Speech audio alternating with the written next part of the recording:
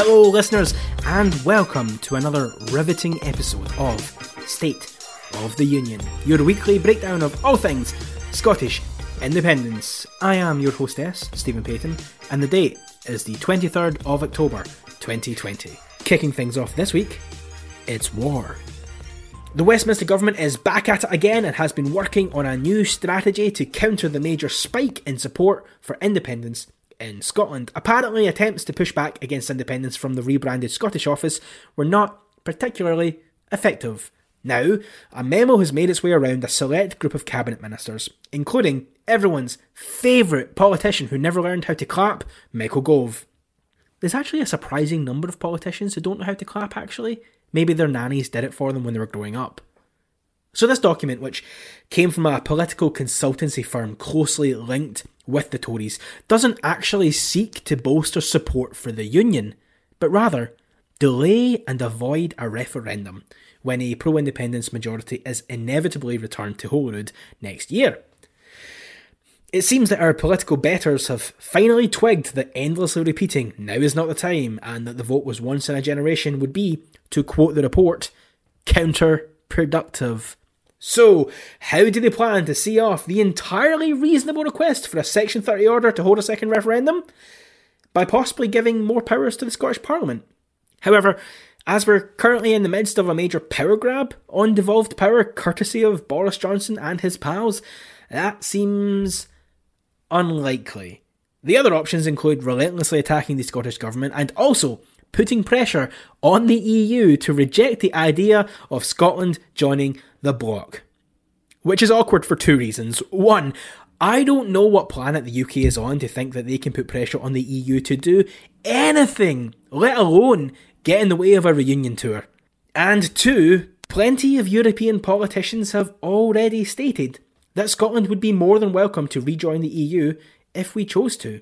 And even if we chose not to rejoin, I would be willing to bet that our relationship would still be better than whatever the Tories have left at the end of Brexit negotiations. Because right now, it's not so much out and into the world as it is tripping over your feet and falling into the buffet table.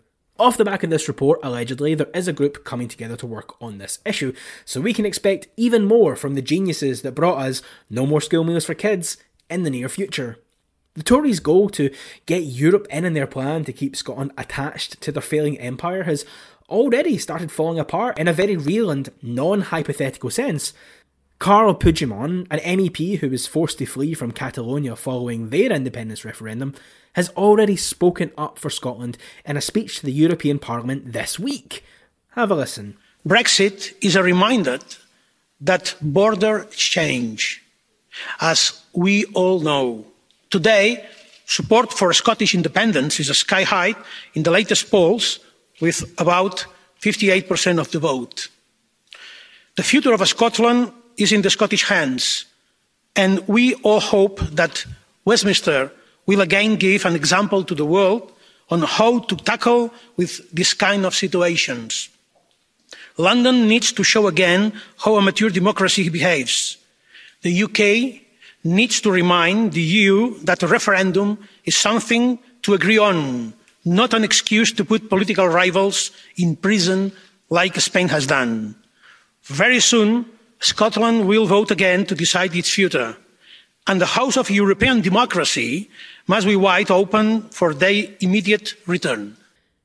Aye, so good luck with your wee plan, Boris. And in other good news for the independence movement, the gender gap in yes support has essentially disappeared in recent polls.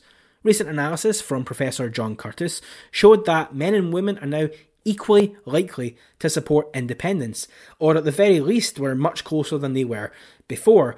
In the 2014 referendum, men were far more likely to support yes than women were, but that is no longer the case, apparently. Curtis said that, on average, the last 9 polls have put support for yes at 54%. These same 9 polls, on average, put the figure for both men and women at 54% too. Great stuff, but sadly no data for non-binary people. Also this week, there's been a bit of a row over a Scottish currency. Remember when I said a week or so ago that we could expect to hear more from the new Scottish currency group? Well, here we are.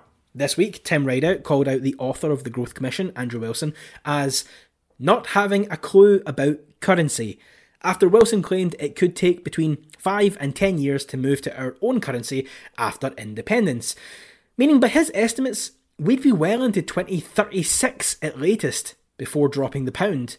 Wilson also said Scotland would need to accept that we don't have monetary sovereignty for the first period after independence, adding, after all, we don't have it now. We'd have all other powers. The monetary policy situation that we have now would continue until such a time that it's no longer in our interests. I would argue it's not currently in our interests. Rideout said this sterlingisation would be economically and politically risky, adding, it is likely this policy would collapse within weeks of the IndyRef2 campaign starting, as the no side will just say we will be like every other country and introduce our own currency. After independence and leaving the sterling area, then it is sterlingisation that is extremely risky. It is absolutely not the same as using sterling within the UK. Because, to reiterate some old points, if Scotland wants to use the pound, obviously it can, but that isn't really the same as saying that we should. Anyway, the currency debate within the Yes camp will no doubt continue, and I'm frankly looking forward to it, the massive nerd that I am, because isn't that a big part of what makes becoming an independent country so incredible? That we can actually look at the systems that govern our lives and decide what works for us, and importantly, what doesn't. Becoming independent only to make the same economic mistakes seems to me to have misunderstood the opportunity in front of us. But that's it for this week. With all that said, what is the current state of the Union after another week of Westminster failings? As broken as Douglas Ross's promise to support school meals for children. See you all again next Friday.